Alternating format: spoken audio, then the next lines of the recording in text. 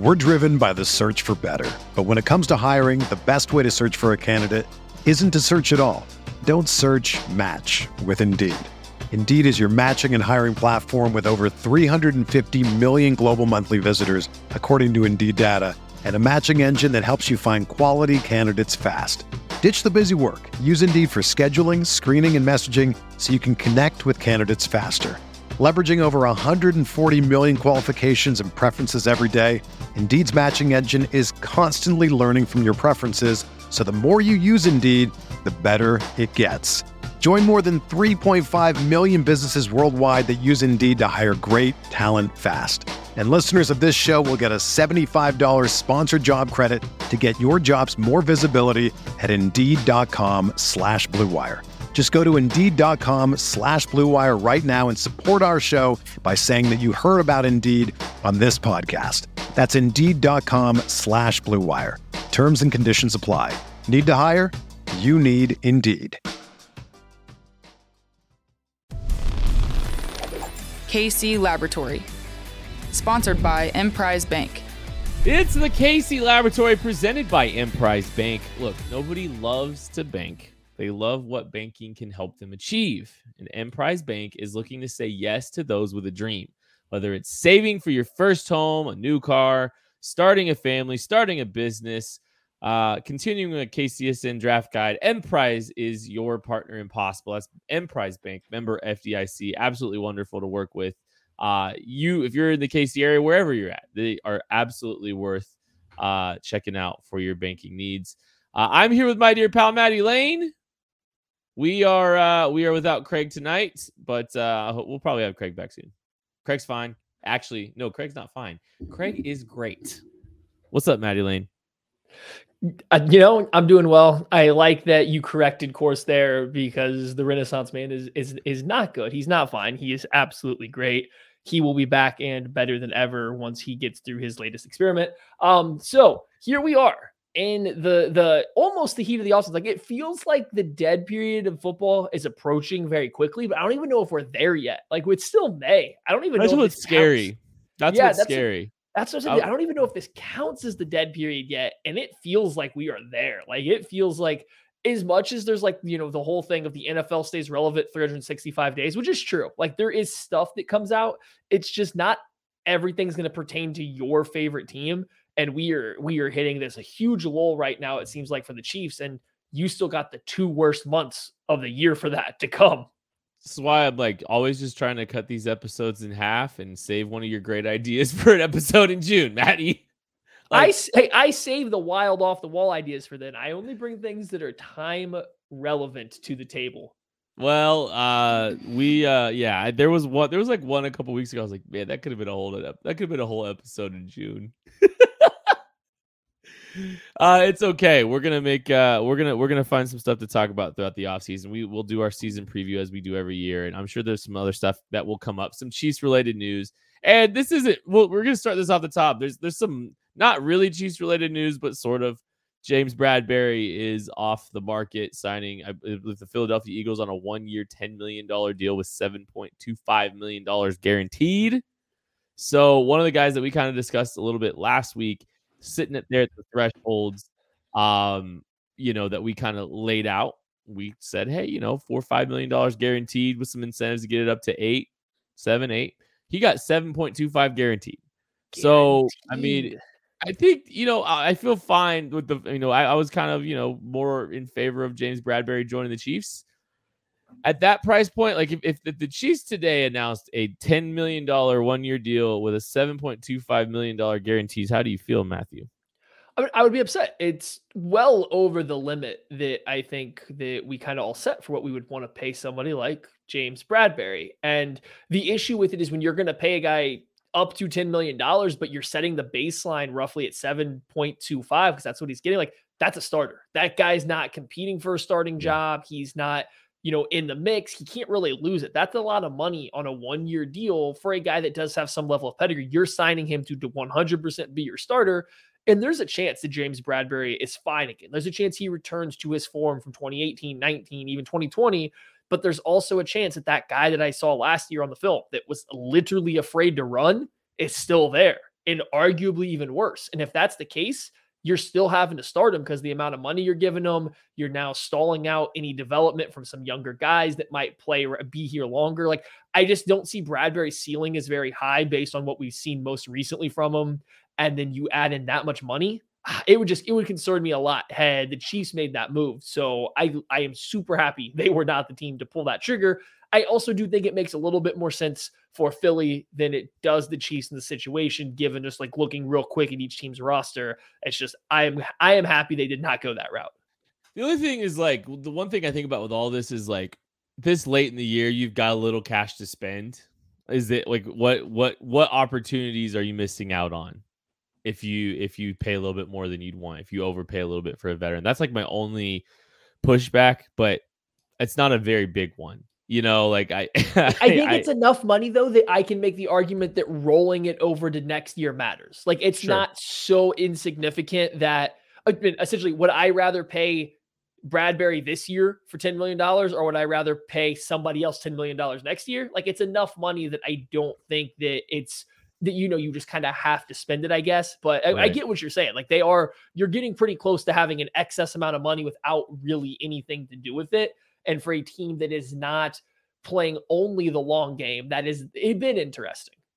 100%. And that's why it's just fascinating, like, to see this team have as much money as they have at this point. It's like, you know, they've obviously, like, they're committed to building through the draft this year. It's just interesting that they've got so much more money than they normally do. And I just keep waiting for them to do something that isn't as long-term focused, if that makes sense. Like, I keep waiting for them to do something a little bit more on the, you know, hey, let's trade for Robert Quinn. Hey, let's spend a little bit money on Jadeveon Clowney. Like, I keep waiting for some move that's a little bit more short-term minded, and it just doesn't happen. It's not happening. So it's interesting. Like, the full-on commitment to, you know, their philosophy seems to, like, it might work itself all the way through, you know, to the season. And I think that's interesting. There's no rush on it now, though, right? Like, once you get past, I guess, the draft and, like, maybe this first little weekend or week after the draft, there's no longer a rush to make sure that you get that guy right now. Like, what is a veteran player going to be missing? You know, part 3 or whatever of OTAs or something like that. Like, I guess they're just not missing anything. You're not up against any time frame right now for any moves. So, like, that's why I'm kind of, like, just okay with waiting it out. But I'm with you. Like, it seems like there's one more immediate impact move that should be coming right around the corner for the Chiefs. This Bradbury situation kind of seemed to align perfectly for them to do that. I think that they would rather get a defensive lineman. You just heard them talk a lot more about a defensive lineman. So maybe that is it. Maybe they are just kind of holding on till June 1st, or, you know, to see who all is going to be available then and maybe try to make a move then. Like I said, there's just no timetable forcing to make a move now. And that's another issue with the dead period, is you have literally no deadlines that matter for the next 3 months.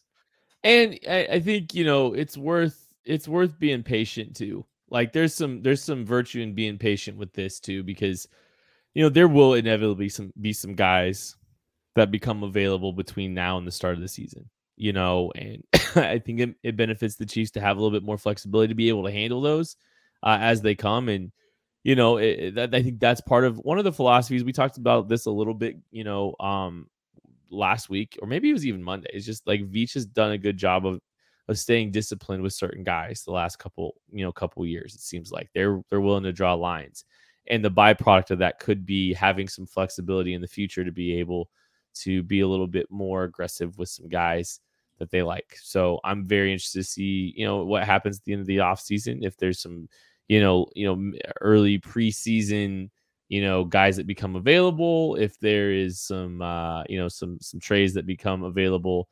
or some guys that get released in June. It's going to be worth watching.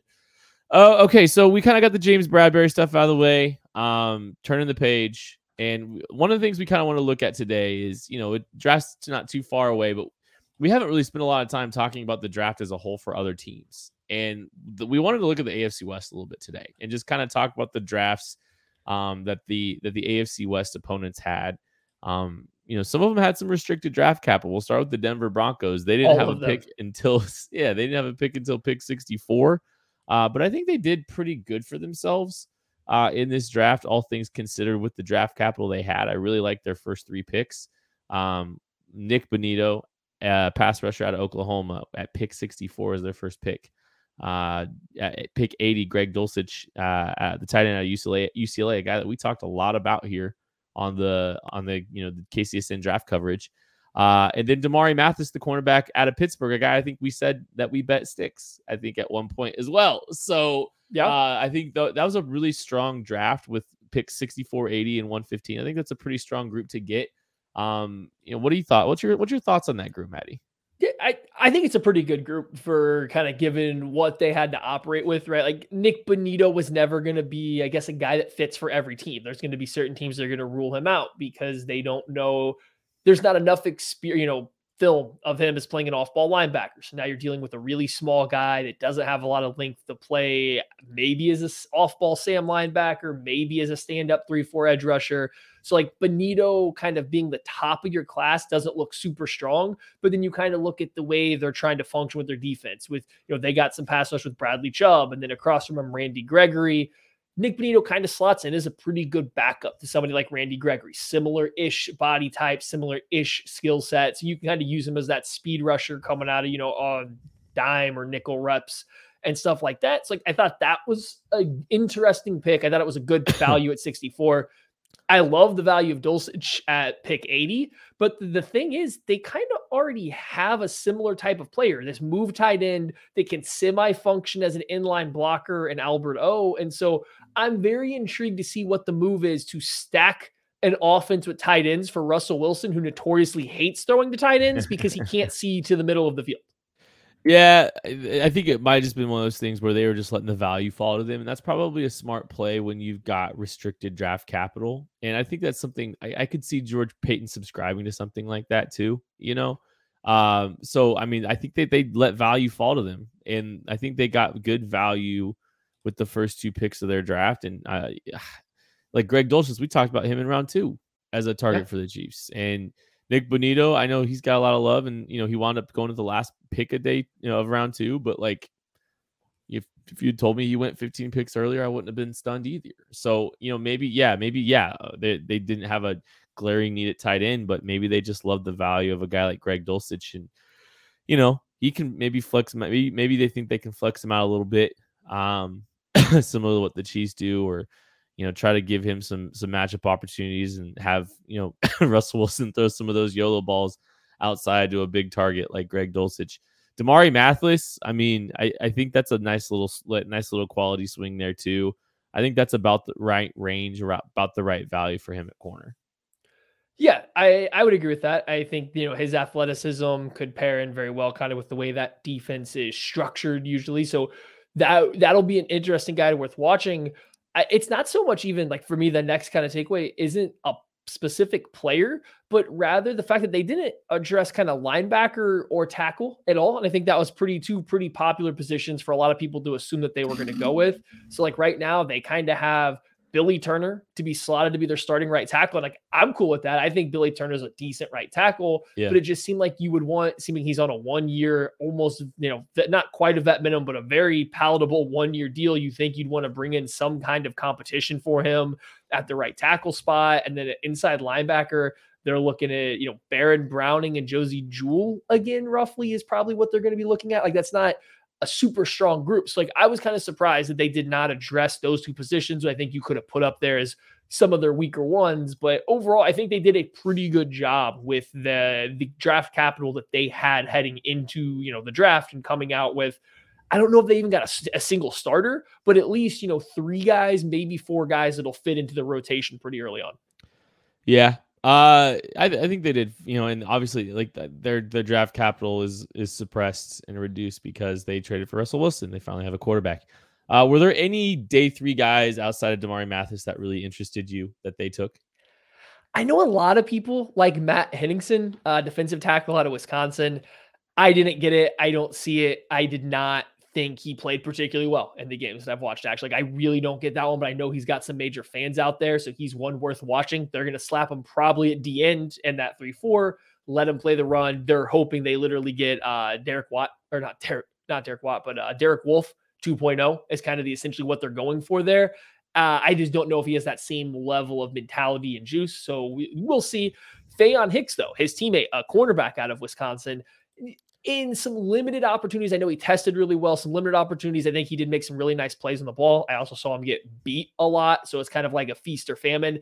It'll be interesting to see if he can develop into something and get more consistent at the NFL level. All right, let's look at the Las Vegas Raiders. No, you got to grade this draft.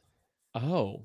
I need you to grade the Denver Broncos draft on a scale from Patrick Mahomes to Derek Carr, only using AFC West quarterbacks. Oh, you make things so hard.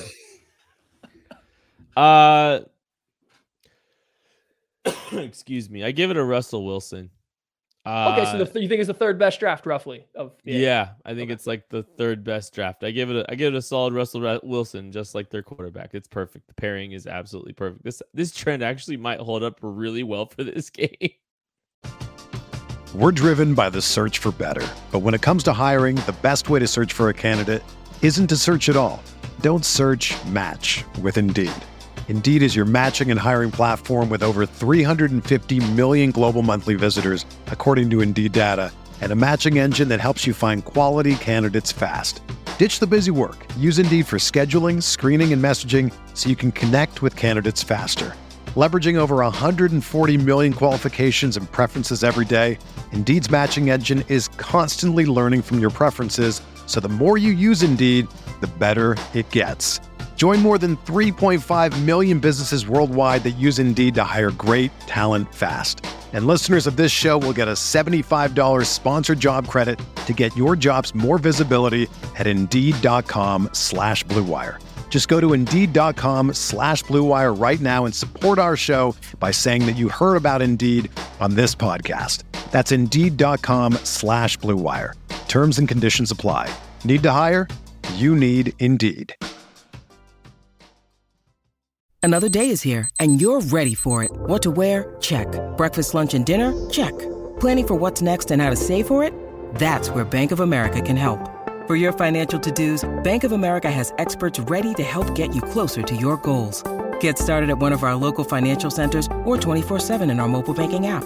Find a location near you at bankofamerica.com/talktous. What would you like the power to do? Mobile banking requires downloading the app and is only available for select devices. Message and data rates may apply. Bank of America NA, member FDIC.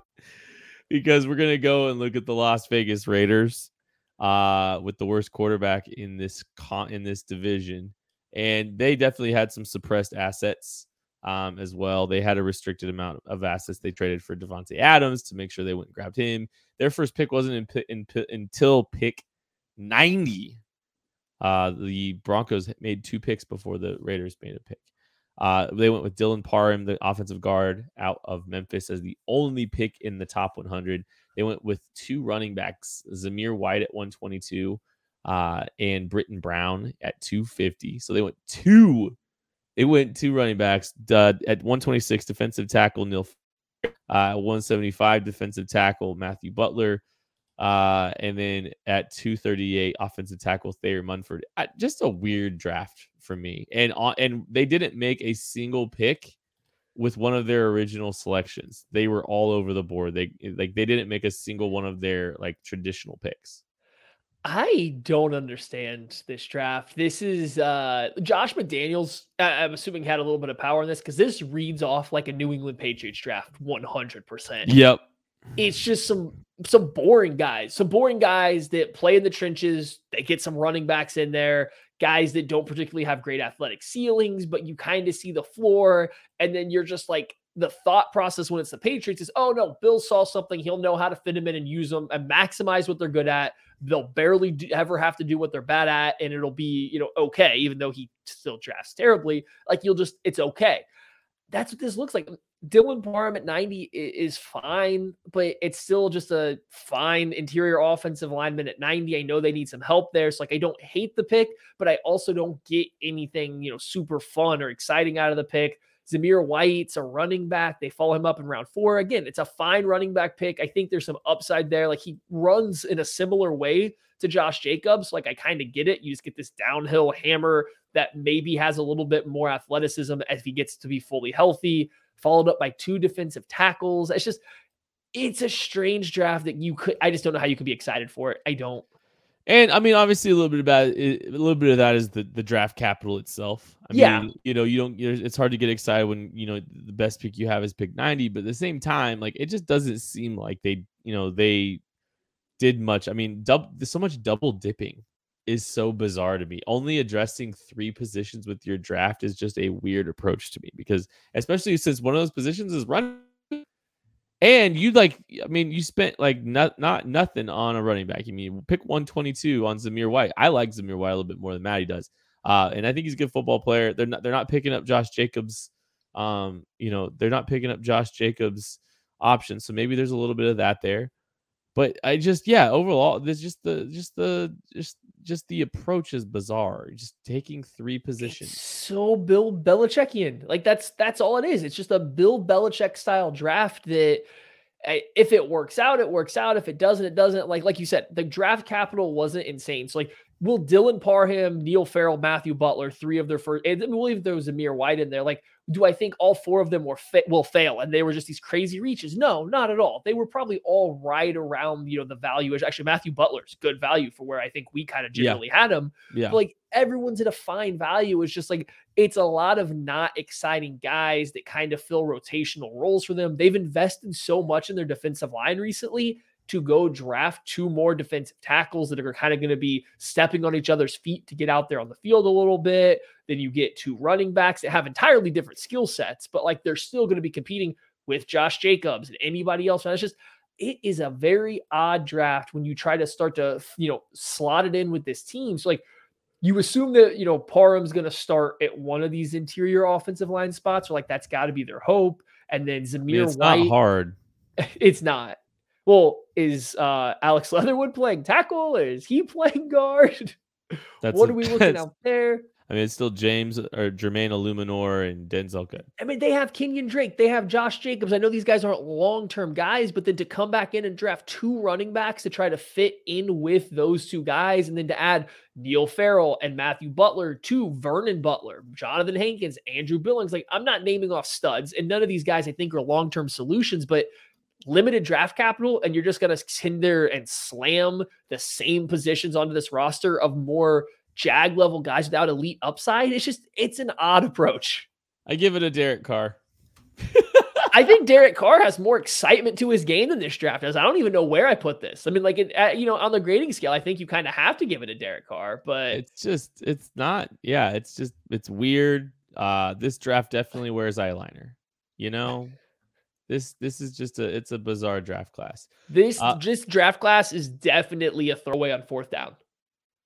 Yeah. Oh, for sure. Yeah. It's thrown to the flat on 3rd and 18 with the game on the line. I don't understand. I'm on NFL.com right now. I don't understand how this draft got a B. That they gave this grade a B, and like I understand that a lot of draft grades are going to be slant towards the positive, but like a B for what we just lifted off seems crazy to me. Yeah, I'm not going to ask you who gave that, because then it's going to seem like I'm dunking. No, yeah, I don't want to attack everybody. Was there any position that you thought they would for sure address that they did not? It's not that maybe a specific position as much as like I thought they would draft more than 3 positions. Like I think that's, like I think that's really where, I think that's where it was for me. So that was just the most bizarre part about it. I think they just need to continue to stack talent, and I would have preferred to diversify my swings at certain positions. Well, yeah. I mean, with that in mind, like, Jonathan Abrams not destined to be there for a long time. Here's the deal. That entire draft class had none of them had their 5th-year options picked up. Jacobs gone. Clelin Ferrell gone. Jonathan Abram super gone. No, it wasn't good. Like, don't get me wrong, but like I'm kind of glancing through their depth chart. We don't want to go too far into it, but like I see holes at depth along the defensive end. I think you could have added some more guys. Linebacker, corner, safety. Like, there's not a lot of long-term solutions at some positions that you might like that you would have likely see mixed in some positions. Even wide receiver, like Demarcus Robinson's like gonna play significant snaps for them. And like, I know he has on a Super Bowl winning team. I know he has on a team that just went to the AFC Championship game, but like, it's different there. It's very interesting the way that they decide what positions they decided not to even look at, and then just like hammer in multiple offensive linemen, hammer in multiple D tackles, hammer in multiple running backs. We've said it numerous times now. I don't necessarily get the approach. It's a very Derek Carrian draft if you were grading him on the AFC West QB grading scale for drafts. Yeah, there's no guys I'm geeked out about or worried about. And like, Greg Dulcich in Denver is one, like, I'm like, come on. I don't want to have to root against this guy. I don't really care about any of these, guys. Yeah. All right. Los Angeles Chargers are the team that we're going to talk about here. They're the only team with the first round pick that we're going to discuss today. And they went with Zion Johnson, the interior offensive lineman out of Boston College, which, like, very good football player. I'm okay with him taking a guard. I'm not going to lie. I'm kind of okay with him taking a guard at pick 17. Like, I don't think it's the highest positional value. I know they're trying to stack a good offensive line around Justin Herbert, but at the same time, like, if you're picking out ideal scenarios for the Chargers at 17, you're hoping they reach for someone crazy, or you're hoping them to take a low position like guard. Yeah, I think that caught a lot of people by surprise, right? Like, everyone kind of had them pegged as a offensive tackle to play right tackle in place of Storm Norton, or to draft a wide receiver to add a little bit of speed. Now you bring back Mike Williams. You still have Josh Palmer that's kind of developing there. Oh, they've also signed Maurice French, Chiefs legend. So, like, they got some talent in the wide receiver room. You can buy them not having to add extra guys to it. But like, those were the two thoughts. And they come out and draft a guard. Are they going to try to move Zion back out to tackle where he played during 2020? Because it wasn't good. Or I know Matt Filer, who played left guard for them last year, has played tackle as like a utility offensive lineman in the past. Yeah, he played guard well for them last year. Not great, but well. Are they going to try to move him so Zion can go sit up there next to Rashawn Slater and give them a solid? I want to see what their plan is before I really crush the pick. But like, if the pick is to put Zion at right tackle, I wholeheartedly do not understand, because his tackle tape was rough. Like, it wasn't good. And now you're going to ask him to switch sides from where he played tackle at Boston College. And it's just, I don't know. I don't love it. Now, he has played right tackle in the past at Davidson. They did the whole strong side, weak side offensive tackle flipping thing. So he's played right tackle before. It's just, it wasn't good when he took a step up in competition. Right.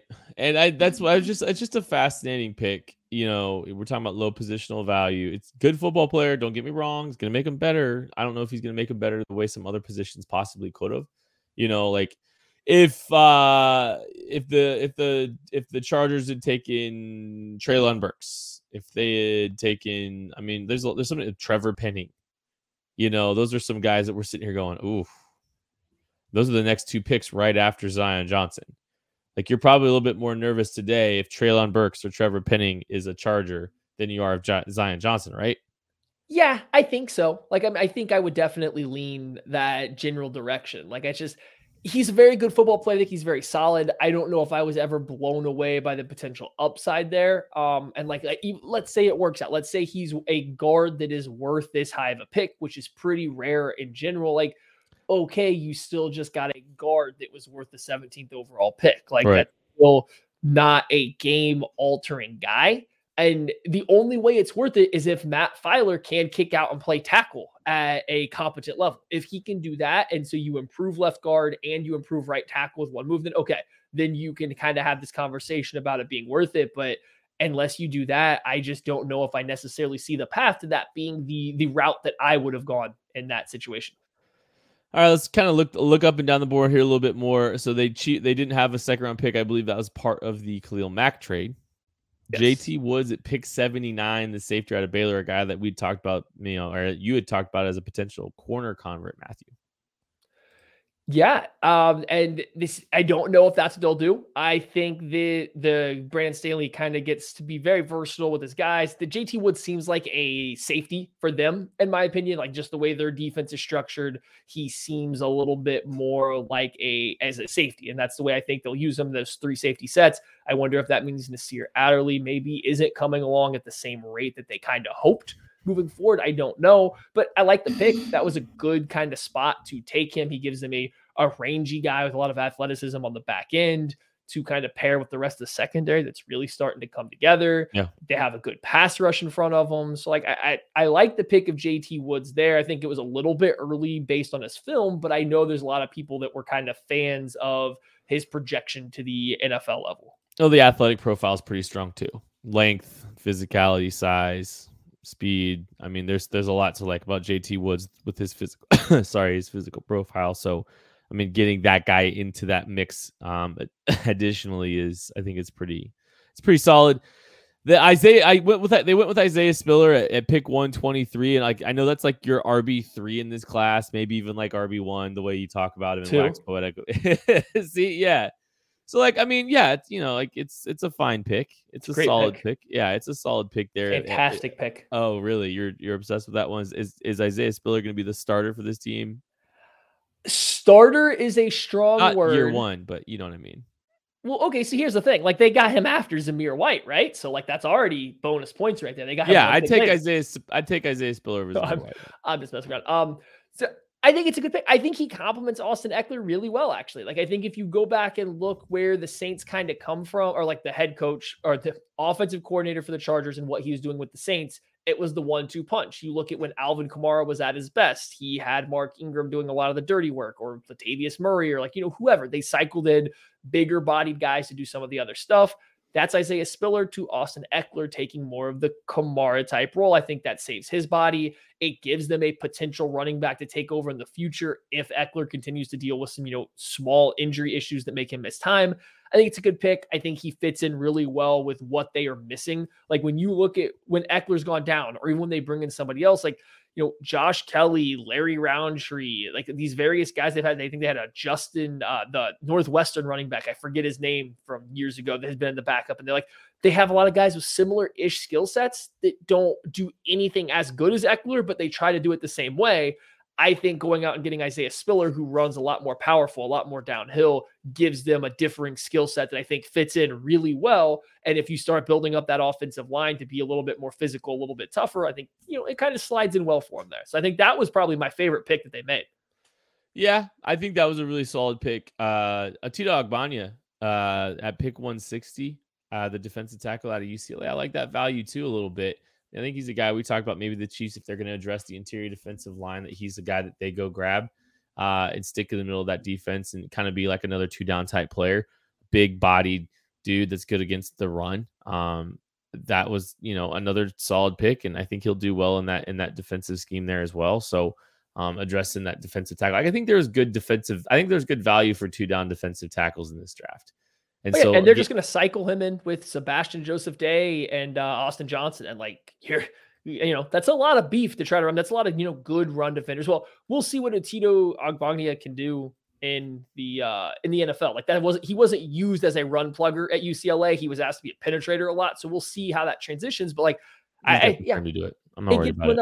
It gives them another guy to cycle through, right? Like, and I think that's probably smart, and they're probably going to move on from Jerry Tillery and soon, because that pick just has not worked out for them. It's like that gives them another body there on the interior. So yeah, it made a lot of sense. Another pick I like, Jamari Sawyer out of Georgia. I know he's undersized for a tackle, but they obviously have no problems with that. See Rashawn Slater. Yeah. Maybe there's another wild card. Maybe they plan on just having 2 undersized offensive tackles, and they try him out at right tackle. That's an option that they could go with to pair with that Zion Johnson, or he's just going to come in and compete for one of those guard spots. That's a really good pick there, kind of in the 6th round. I think he's a guy that proved himself versus the SEC, and despite not having perfect physical tools, you know, we kind of saw how Isaiah Wynn has made that work for the Patriots playing left tackle and been completely fine, if not better than fine. So that was another pick of theirs that I really liked kind of later in the draft. Yeah, it was good value down there. And I mean, a guy that's got a lot of experience playing the SEC and national champions, played against the best in the best conference. Like, I mean, there's worse guys to take swings on down there at the bottom of the roster, or bottom of the draft. I'm sorry. So yeah, I give this a solid Justin Herbert. I think this is the 2nd best draft class in the draft for the AFC West. So, I mean, I think pretty good, solid. Well, it remains to be seen if this is enough to slow down Patrick Mahomes, especially since he just got a lot of talent around him with the 10 picks that the Chiefs made. But I think it's weird. Like, if we're ranking like the teams and we're stacking these teams, we paired them literally when we were ranking them with your ridiculous metric. It's a great metric. Is it though? Yes, it works perfectly. It literally set up absolutely perfectly. Although I would have given the Chargers also the Russell Wilson. I wouldn't have given anybody. I thought we couldn't use it again. Who said that? You just assumed rules. Oh, I'll give the Chargers it's a Russell Herbert. So it's early season Russell Wilson. Like it's like the first 6 weeks. Yeah. Russell Wilson in the first 6 weeks. Okay. There we go. Yeah, it's like early season Russell Wilson's perfect. Yeah, no, I agree. Like I don't think that it's like this clear-cut second best class. I actually would say I think Denver's has a little bit more upside and the chance to be better, but the Chargers took some solid guys that I just simply don't think are going to fail. So yeah, I think there's 2 Russell Wilson level drafts. You don't have anybody that's that Justin Herbert nipping on the heels of the Chiefs Patrick Mahomes level draft. Like there's no real Justin Herbert nipping on the heels of Patrick Mahomes. So that's the EPA. And then you got the Raiders kind of bringing up the rear and just like this completely confusing draft class that goes right up there with the complete confusing love that like national media has with Derek Carr and thinks every year is going to be his year that he's good. Like, I think you can make fun of my scale all you want, but like it really lined up pretty darn well. It wasn't bad. I just hate having to do obscure things that make me think a lot harder. Next time I'm going to ask you to rank them by AFC West quarterbacks numbers. You could ask us to do math on the fly like you did that one time. That is going to do it for the KC Laboratory. Thank you so much for listening. We appreciate y'all. We'll catch you later. Be sure to check everything else out going on KC Sports Network. A lot going on. A lot of exciting things happen. Appreciate our friends at Emprise Bank. We'll catch you later.